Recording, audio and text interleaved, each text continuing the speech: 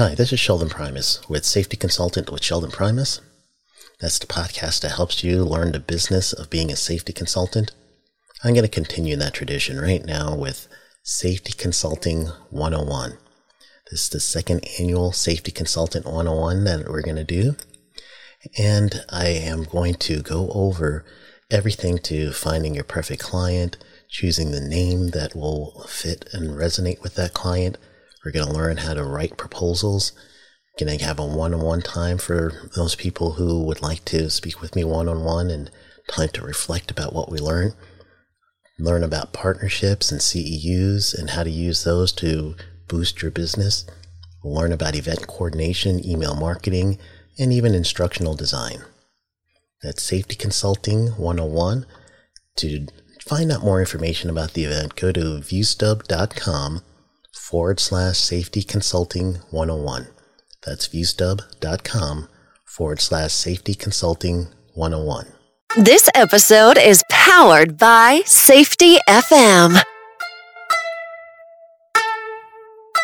This podcast is being sponsored by SafetyConsultantBlueprint.com. In this week's episode, we are going to go over what I consider to be the OSHA Compliance Masterclass. I won't be able to do it all in one episode. However, what I am going to be able to do is I'm going to go through these things a little bit at a time, and then we are going to break it up into, I guess, maybe 2, possibly 3 different episodes. But altogether, I really want to go through things that are going to help you as a safety consultant in the U.S. get a great understanding of how to protect your clients by understanding OSHA better. So this is different than my OSHA updates that I've done. This one is going to be an OSHA compliance masterclass of sorts, not like the one I did previously, because I am an OSHA guy, so I do these kind of a few times since I've started this podcast. But this one is going to be more of demystifying OSHA. Let's call it that, demystifying OSHA. So stick around. Do you want to be a safety consultant? Listen to Dr. Jay Allen of Safety FM give his experience after taking the Safety Consultant Blueprint course. I have actually done research on different consultants and looked at different consulting courses and so on. There is a pretty fancy, very expensive consulting course that is out there. I have actually purchased the consulting course, was interested in it. It has good information, don't get me wrong. But you have a consulting course that really drives people onto focusing on safety and how to become a safety consultant. I will tell you, on your particular course, there was better information in that particular regards than the other consulting course that was more of a generalist form.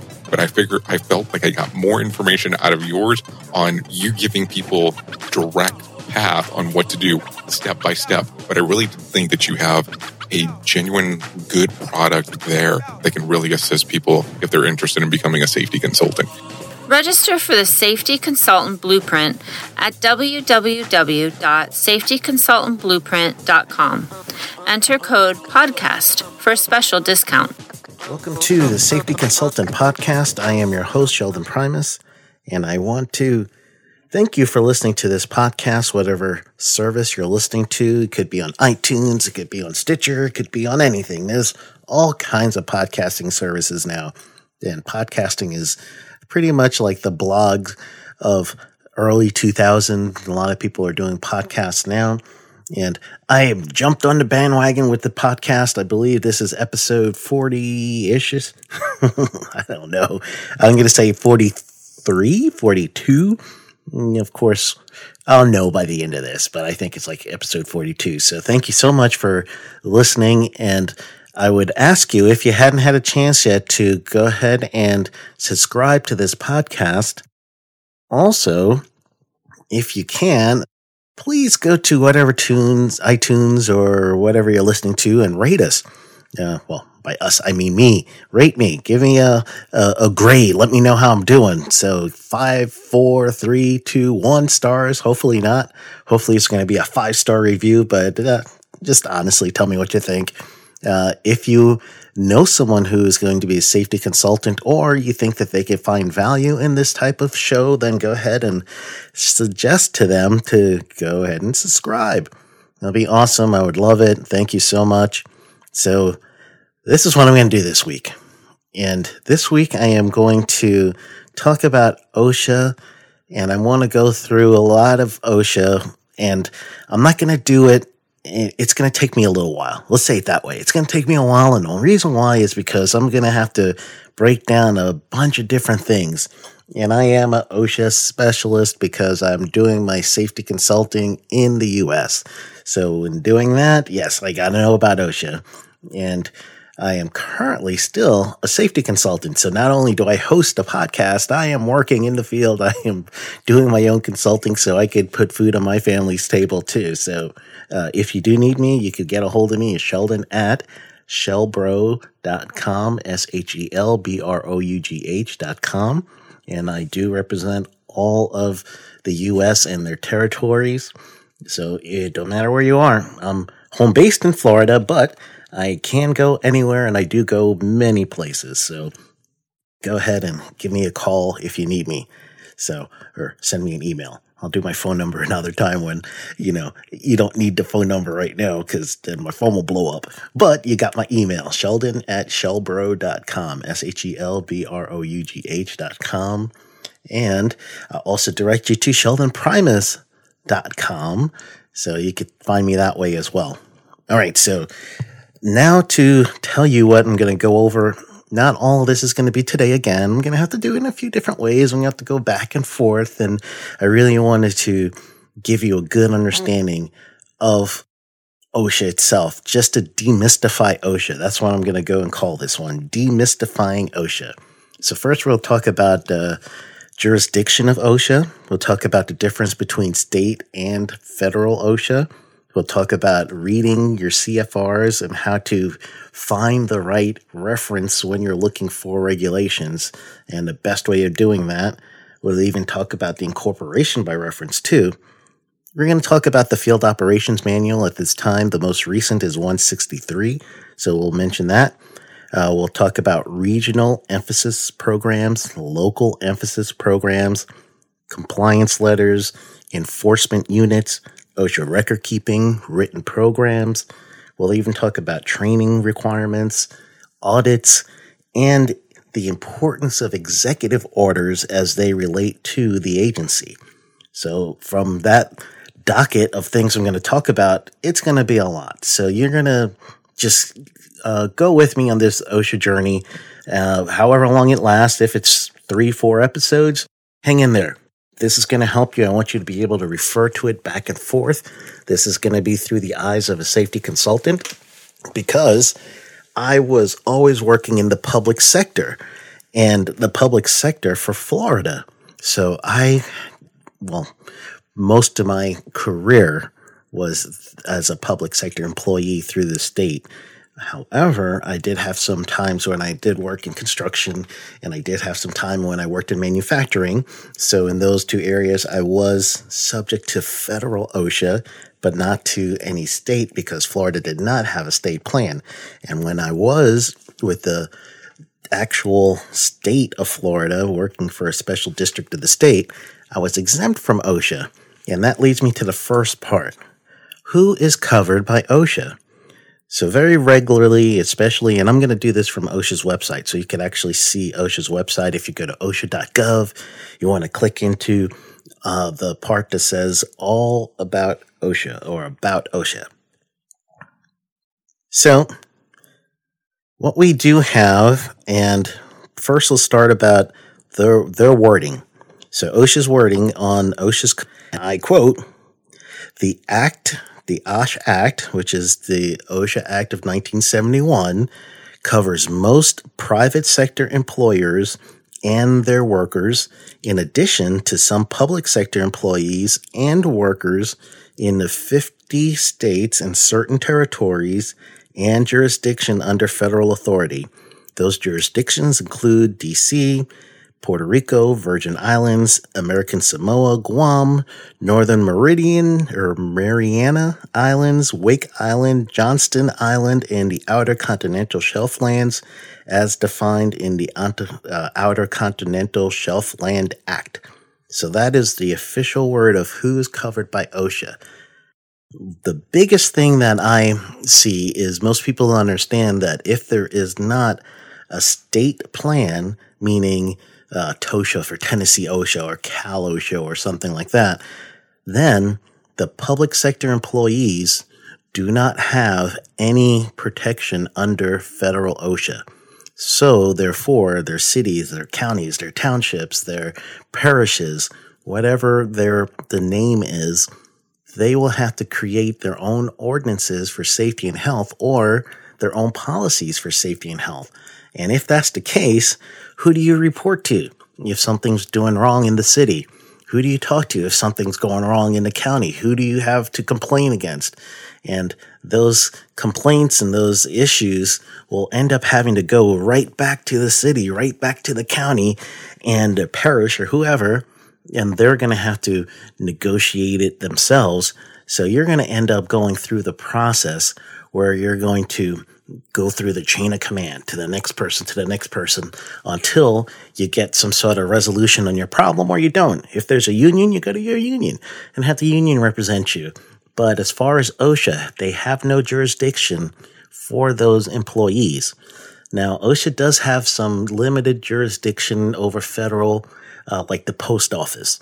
The post office has the employer employer-employee connotation, because they are accepting money from the public sector and from the private sector in ways of postage and other things that they use for the money that is exchanged for the services of getting your mail.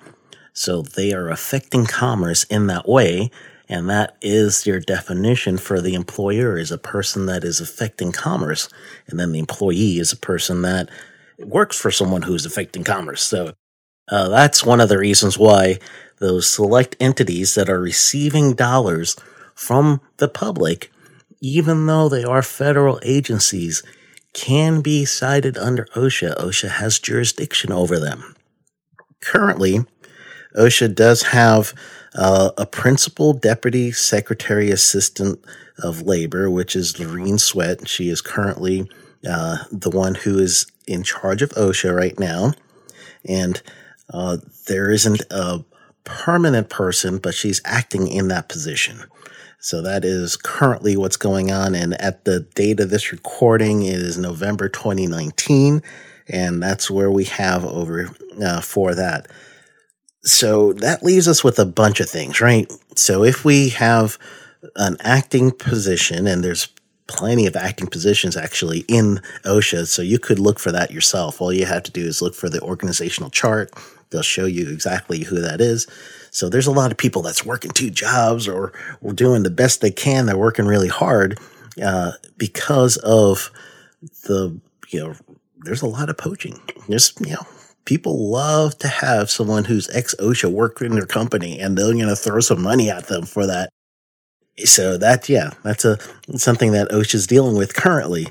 But there's also some other reasons on that one. But for the most part, that's what you're going to look at. So let's get into the state plan. So when there is a state plan, it could be done in two different ways.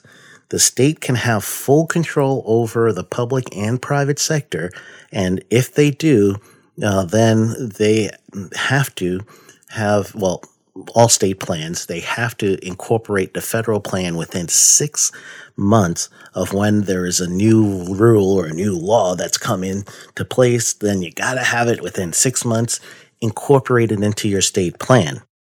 But some states are 100%. Our state OSHA is in charge. Cal OSHA is one of them. So that means if you're a public sector worker, you have protection, and you could call OSHA to help you out if your city or your county isn't playing by the rules. Or you're a private sector and you still have the state OSHA that is going to be regulating and enforcing. So you have to go through their state rules, their state laws. So that is those types of programs. But there's another type of state plan, which is a hybrid plan. You see a lot of those, like New Jersey's got one, New York's got one. And those hybrid plans is the state will only have jurisdiction over the public sector workers, but the private sector will be under federal OSHA. So that means that it's going to help the states who decide to do those hybrid plans, because OSHA pays 50% of their operating cost, and that's by the act. So, man, if I was a state person, I'm getting 50% of my operating costs paid for by a federal agency, and I only look for the state employees, the city, the county employees. So that means my OSHA is going to be smaller than those OSHAs like Oregon OSHA or California OSHA or TOSHA, Tennessee OSHA. Then, yeah, might as well, if I was in that position, let's take the federal money and I'll only have a limited amount that I have to look over. And then we could just focus on those entities, focus on those actual federal, those public sector workers. So there is 22 state plans that cover both private and the state and local government workers. There's six plans right now that covers state and local. And the state plans are monitored by OSHA and must be at least as effective as federal OSHA in protecting the workers' safety and health. So that is important. So you got to really make sure you know your jurisdiction, and especially if you're a consultant. I've had a bunch of times where cities and counties will come and they'll hire me to do some work for them. And if there are no state plans and they're under federal OSHA, or I should say the state is under federal OSHA, I would get some resistance to a point. And the resistance will be this. It would be that, yes, we have to take care of our workers. We got to protect our workers, but we don't have to fall under OSHA's requirements. So therefore, we'll go up to a point. And then after that point, then what they'll break down to is money. Or they'll break down to systems, or something is going to be where they can't do that anymore. And then you're fighting an uphill battle. Those are tough. I got to agree. Those are tough. And then when you're also looking at it, think about every year OSHA does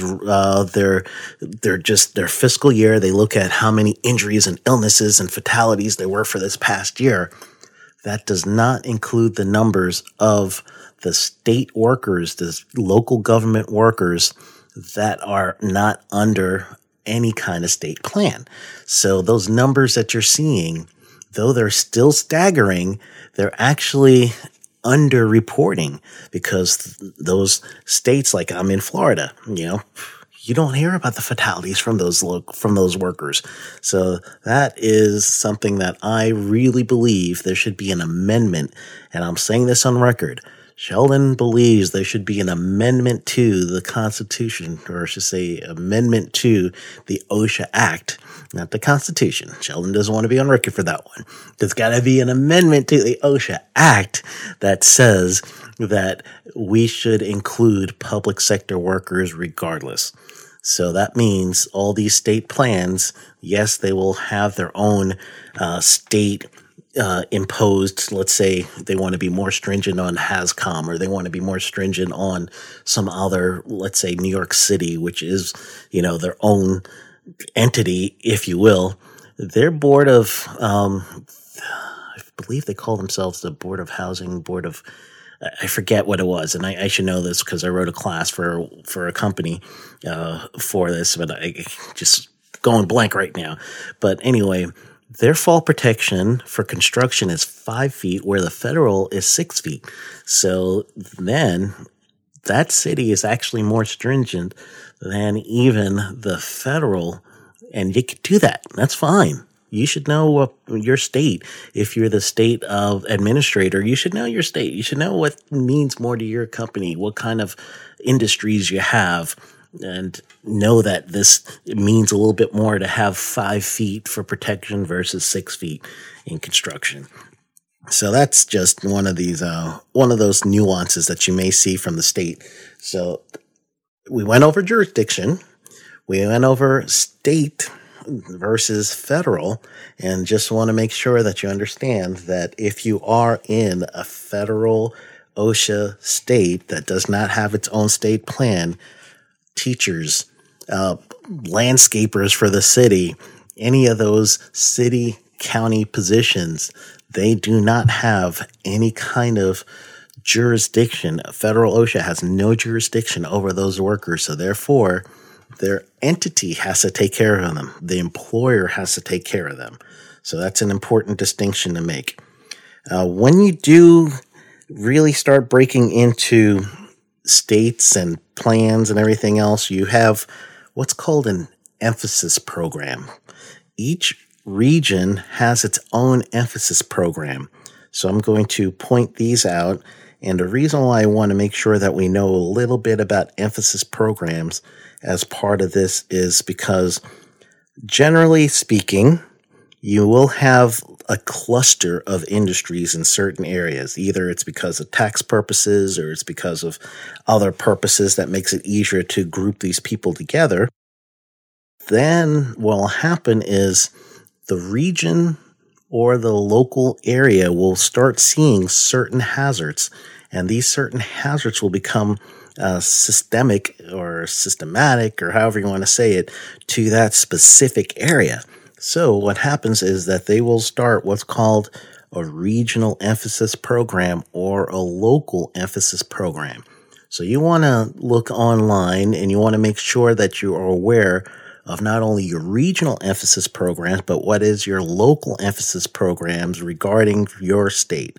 And when you are looking for that, you're also going to get a good understanding of who can be inspected by OSHA. That's truly what it always breaks down to. It opens the door for OSHA to come in. OSHA will come in if there is some sort of reference, if someone complains, if there's an emphasis program that's a planned inspection, they'll come out for those things. Or if you do your own self-reporting, and that's like record keeping. You have one person that's hospitalized, one amputation, one loss of eye. You got to self-report that to OSHA. If a fatality happens, you got to self-report that to OSHA. Then they're going to come out. They're going to do the inspection in most cases. In some cases, they do the letters, but in most cases, they're going to come out for those things. So that is a way that OSHA is going to come in, and they're going to get the door open for them to come in. OSHA's jurisdiction is over construction, maritime, agriculture, and general industry. So those areas is pretty much OSHA's jurisdiction. When you're thinking construction versus general industry, there's a big issue with that one. So generally speaking, if you are going to look for the scope of construction is, and this you'll find this is in 1926. That's the construction part, section 10. So the number right after the dot is section, and then after that you're going to see a paragraph. So 1926, section 10, paragraph A. That's how you would say that. There is wording that says, scrolling down. This is the scope of the full construction standard. So under the scope, it says construction, alteration, and or repair, including painting and decorating, that no contractor or subcontractor contracting for any part of the contract work shall be required any labor or maintenance or mechanic employed in the performance of the contract work to the surroundings or under the conditions which are unsanitary, hazardous. Well, basically, it was just a general scope. But generally, what you're looking at for construction, your definition for that one, if you're constructing something, building it, if you're altering it, if you're repairing it, including painting and decorating, then you have to follow the 1926 part. So that's what you're looking for. General industry, on the other hand, is anything that is going to include, let's say, manufacturing. That's general industry. Hospitals, general industry. Retail, general industry. All those things are not constructing. They're not altering. They're not repairing. They're not, in some cases, painting or decorating. So those are always the tricky ones, right? So then you're going to end up having to do letters interpretation to really get an understanding of that part, is my activity. And it's always the worker activity. So that's really what you have to think of. So let's say you're in general industry and you decide that your worker needs to also do some things where they're not only mechanics, but they're building a shed in the back for their tools. They're now, even though you're a 1910 general industry company, their activity is now under construction. So therefore, you have to follow the 1926 rules while their activity is in construction. So you're actually looking at the activity of the workers versus your North American Industry Classification System Code, NAICS. The NAICS code is a grouping of people that do the same exact things. When you group these people together, all residential construction, roofing, or they may be, let's say they're longshore something. Yeah, all those people are doing the same activity. They're grouped together in this certain code, and when they're grouped together in that code, that can be what your company is going to be designated as, as residential roofing. But this day you got somebody saying, all right, our building needs to be, you got to go back to the shop. And while you're back in the shop, let's go ahead and start working on some of the stuff in the shop. And we'll have to, do our maintenance in the shop. Once that happens, yes, even though you're a residential roofing company, then you also will be in general industry. So it takes you into the 1910 standard. So that's important to understand, that it's not always your company designation or your NAICS code. It's also the activity of the worker. That's what you're looking at to decide which book to grab. So the books, the Code of Federal Regulation, OSHA, like all the other agencies, they follow the Code of Federal Regulations, CFR. Department of Labor is in 29, so you'll see 29 CFR for the OSHA people. Part 1910 is general industry. Part 1926 is construction, and maritime has 3 parts, and agriculture has 1 part. When you're in following those parts, that is the first thing you'll see with your CFR books. You'll see the parts. And then after that, you're going to see subparts. So the subpart's always a letter. A, B, C, D, whatever it is. The subpart is always a letter. So that's a grouping is really what it breaks down to. It's a grouping of things that makes the most sense. So let's go back to the 1926 construction. I'm kind of looking at this on the OSHA website. You could get all your regulations on the OSHA website. OSHA updates it once a year in July. So if you're buying your CFRs, I would always buy them like October, or no, not even October. I would say late August, early September, so you can have the most recent version. But you also want to match it up with your Federal Register. The Federal Register is where all the laws have to go in order for them to become a law. So you're going to have, let's say, OSHA wants to do something and they're going to end up, well, let's explain it this way, because I know we're going to end up having to talk about this anyway. Each agency has what's called an agenda. So there is a regulatory agenda for each agency. OSHA has a regulatory agenda. EPA has a regulatory agenda. They all have regulatory agendas. They're broken into 4 major categories. One is a proposed rule. Second is going to be pre-rule.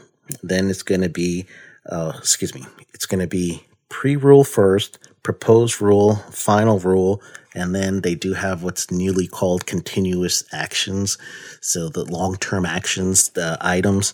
So in pre-rules, Those stages is going to take a few years, but they're going through the comment period and everything when people talk back and forth and everybody wants to find out a little bit more about, I want my voice heard. So I'm going to give my comment in this point, and OSHA will look through all those comments, and then they're going to decide what's going to stay into the rules and what's going to be in the final rule. And then they'll do a proposed rule. You read that, some more comment time, and then the final rule, when it's done, then it's going to be released. That's what everyone's going to be required to know. And there's going to be a little grace period while everyone's figuring it out, right? So that is the way that those things are how a rule will, or proposed rule will become law. It's all housed in a thing called the preamble. So make sure you look for the preamble. And if you want to find out any kind of rules, the preambles where it's hosted. You could go through each one of those preambles and you could kind of look through and see what all the comments were and everything. So you just type in preamble in the OSHA website and you'll be able to see that. So that's the regulatory agenda. Those are preambles. So we went through a few things right there. So back with the CFR. So now that it's actually in the CFR, that codified way of OSHA to group things together, they're going to put it in a part, construction, general industry, maritime, agriculture, wherever. And then after they put it in a part, then they're going to put it in subparts. And the subparts are going to group things together like, general safety and health, occupational health and control, fall protection, personal protective equipment, fire protection and prevention, whatever it is. They're going to group all those things together. And then after they group all those things together, then they're going to break those parts into sections, and that's the number after the dot, and then from sections to paragraph to subparagraphs to sub-subparagraphs to sub-sub-subparagraphs. And you'll see it go from the number, which is the section, the number after the dot, to a letter, which will be A, B, C, D, or whatever, work its way down from there. And then from your letter, let's say A5, Roman numeral 1, that's going to be your subpart and your your paragraph and subparagraph and sub-subparagraph really starts breaking up that way. So that is how you would read the CFRs. So tips on reading the CFR. There's a bunch of things that you want to make sure that you know. One of the things that you really want to make sure that you're aware of when you're reading the CFRs, and looking at my time, it might be just, I think I'm going to stop with this one after we go through this, because there's a whole bunch more, and I don't want to get too far ahead of myself, and I want you to be able to digest this material really well. So right now, if I'm going to tell you a little bit more about your CFRs, first, you want to match the person's, whoever you're looking at or whatever activity that they're doing. Match up the activity. Understand the activity first. Then after you understand the worker's activity, the next thing that you really want to understand is you want to understand if there's a hazard and what the hazard is. There's only a handful of things that could get you cited if you don't have two things, a hazard and an exposure. You need to have a hazard, identified hazard, or a hazard that's known to happen or even presumed, a hazard and then exposure. So you need those two things, right? So with a hazard and an exposure, it doesn't automatically means that you're going to have a citation or automatically mean you're going to have an incident, but it's going to raise that likelihood, right? So even when OSHA finds and they do citations, they're looking for hazard and exposure, and they quantify those two things. So make sure you understand the hazards, make sure you understand the exposure. That's going to help you lead you to what CFR you're going to be looking for. And don't mix and match standards and regulations. So let's say you're looking at a hand and power tool, and you're going to be going through subpart O for machine guarding in general industry. Well, you might want to go through the hand and power tool one. So there's a few things, yes, that may cross over. There's also some things called incorporation by reference. So if you are looking at incorporation by reference, that's in Section 6 of General Industry, Section 6 of Construction. Those were things that OSHA says these entities, if it's the National Standards Institute, if it's It's a bunch of them. National Fire Protection Association, all these other agencies, OSHA will say their pamphlet, their document on this certain topic is inclusive to what we think safety and health would be, sound safety and health principles. Therefore, if you are not following the guidance in these documents, you're also breaking federal law because we're incorporating these documents into reference. And when they do that, then follow those incorporations by reference. So that means even your CFRs aren't complete. You still have to go find some of these documents from other places so you know exactly what to look for. So yeah, that's important to understand too. All right, so far we talked about OSHA's jurisdiction, we talked about state versus feds, we talked about reading CFRs, we talked about preambles, talked about incorporation by reference, we talked about regional and local emphasis programs, and we're going to stop with that. So next week, I'm going to make part 2 on this. And when we come back, we're going to also go in deeper into the regional local emphasis. We'll talk about compliance letters. We'll talk about enforcement units. And then we'll also talk about a few things regarding record keeping. So it's probably going to take about, you know what? Record keeping might be its own chapter. So I'm going to reserve what I'm going to do for next week other than those things I first mentioned, because record keeping is going to be a bunch. I'm going to probably have to do a whole record keeping episode. And I did one before in an interview where I did talk to Redbeard, if you remember him. Redbeard is the guy whose website is isitrecordable.com. So you might want to listen to that one. But before I go, I want to introduce you guys to the Safety Consultant Resource page. That Safety Consultant Resource page can be found at safetyconsultant.us. That's a monthly membership site that I've started just so I could help you and you could help each other with your safety consulting business. It's a place to find all the resources you will need for your business, as well as continuing training so that you will learn more and more and more about the business of being a safety consultant. And you're also going to have an opportunity for questions and answers. You're going to have an opportunity for me to coach and mentor you, and opportunity to network amongst other people. So you want to go to safetyconsultant.us/join. And I'm looking to release this on Black Friday. So if I can't get it out by Black Friday, then go to that safetyconsultant.us/join, and then you could join the mailing list, because there is currently a waiting list.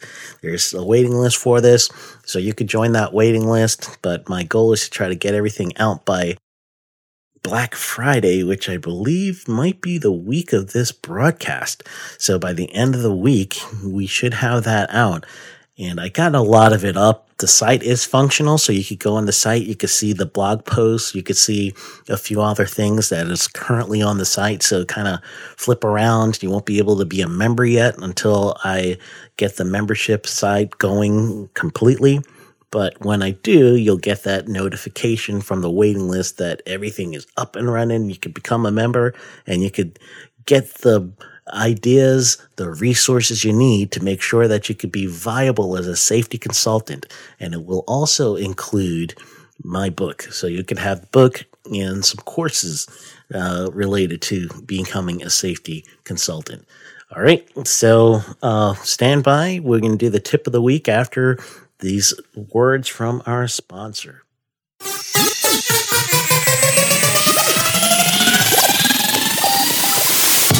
Do you feel that your knowledge would be better served if you were your own boss? Your knowledge can help more people improve their workplace safety. Most of what you know may be wasting in a job that limits what you can do for the overall health and safety of workers. Now is the time to start your own business while you're still working for your current employer. Start your own safety consultant business with the Safety Consultant Blueprint course. Get your business legal in just a week. Brand yourself as an authority in safety, even on a shoestring budget. No more stressing about how to price your services fairly, but still make a profit. And experience the amazing feeling of being your own boss. This 100% online video course is instructor-led and will give you detailed steps to keep you focused as to what to do next to grow your business. Lay out strategies to keep you maximizing your marketing and networking efforts, and explain how to get money in between clients. Register today at safetyconsultantblueprint.com and enter the code PODCAST.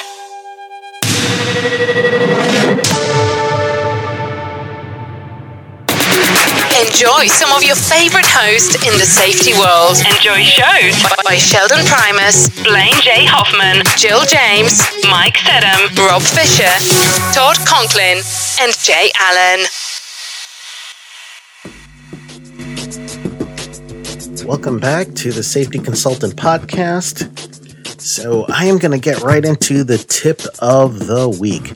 So the tip of the week is going to be kind of something that I started to mention earlier. And one of the things I really want to make sure that you do is go through the OSHA.gov website. And I know that they have truly changed it. So one of the things I want you to do is sign up for Quick Takes. Quick Takes is OSHA's email. You guys have heard me mention it before. It's their newsletter. You'll get it every other week.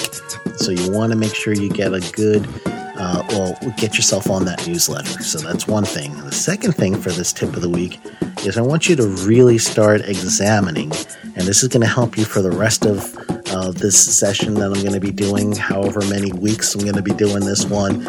I think I might be able to get it within 3 to 4 weeks, but truly I'm going to want to give you guys as much time as you need so that we can demystify OSHA for you.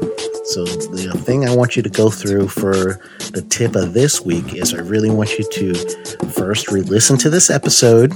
Yes, that's one of the tips, but not only re-listen to this episode, I want you to go to your region. So go to your region on the OSHA website, find your region, and then look for your regional emphasis programs, and then look for your local emphasis programs. So once you could find those things, then that's going to help you know who to target for services as a safety consultant. Think of these people as being the people that you want to contact and call and email and find on LinkedIn and offer them some service for you. So that's the tip of the week. Go ahead and get in the OSHA.gov website, and you want to look for the regional emphasis program, the local emphasis program, and understand truly what is the hazards in your area and the industries in your area. They're going to be the most motivated people to hire a consultant. All right, so enjoy the rest of your week. I will see you on Monday. And happy Thanksgiving to everybody in the U.S. too. So it's the holiday season, right? Be safe. Happy Thanksgiving. See you next Monday.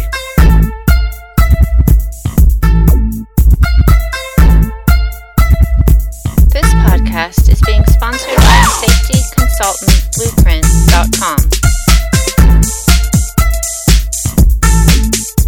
This episode has been powered by Safety FM.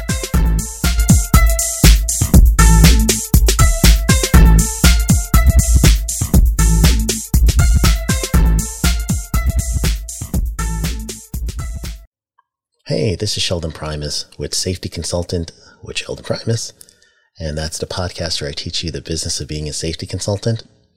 I just want to invite you this September to an event called OSHA Compliance Help. This event is going to be co-hosted with my business partner, Kevin Yarbrough. Kevin Yarbrough has retired from OSHA as the Assistant Area Director of the Tampa office, and he has 26 years of service with OSHA. So in this event, what we're going to do is we're truly going to go over things that have effectively been hard for people to understand about OSHA. So we'll talk about how to survive and thrive through an OSHA audit, OSHA record keeping, understanding the CFRs, how to decode compliance letters, and much, much more. This is going to be your time to truly talk to someone who's been in the business and someone who's been in OSHA together. So go to viewstub.com/OSHA compliance help. viewstub.com/OSHA compliance help for more information and for event tickets.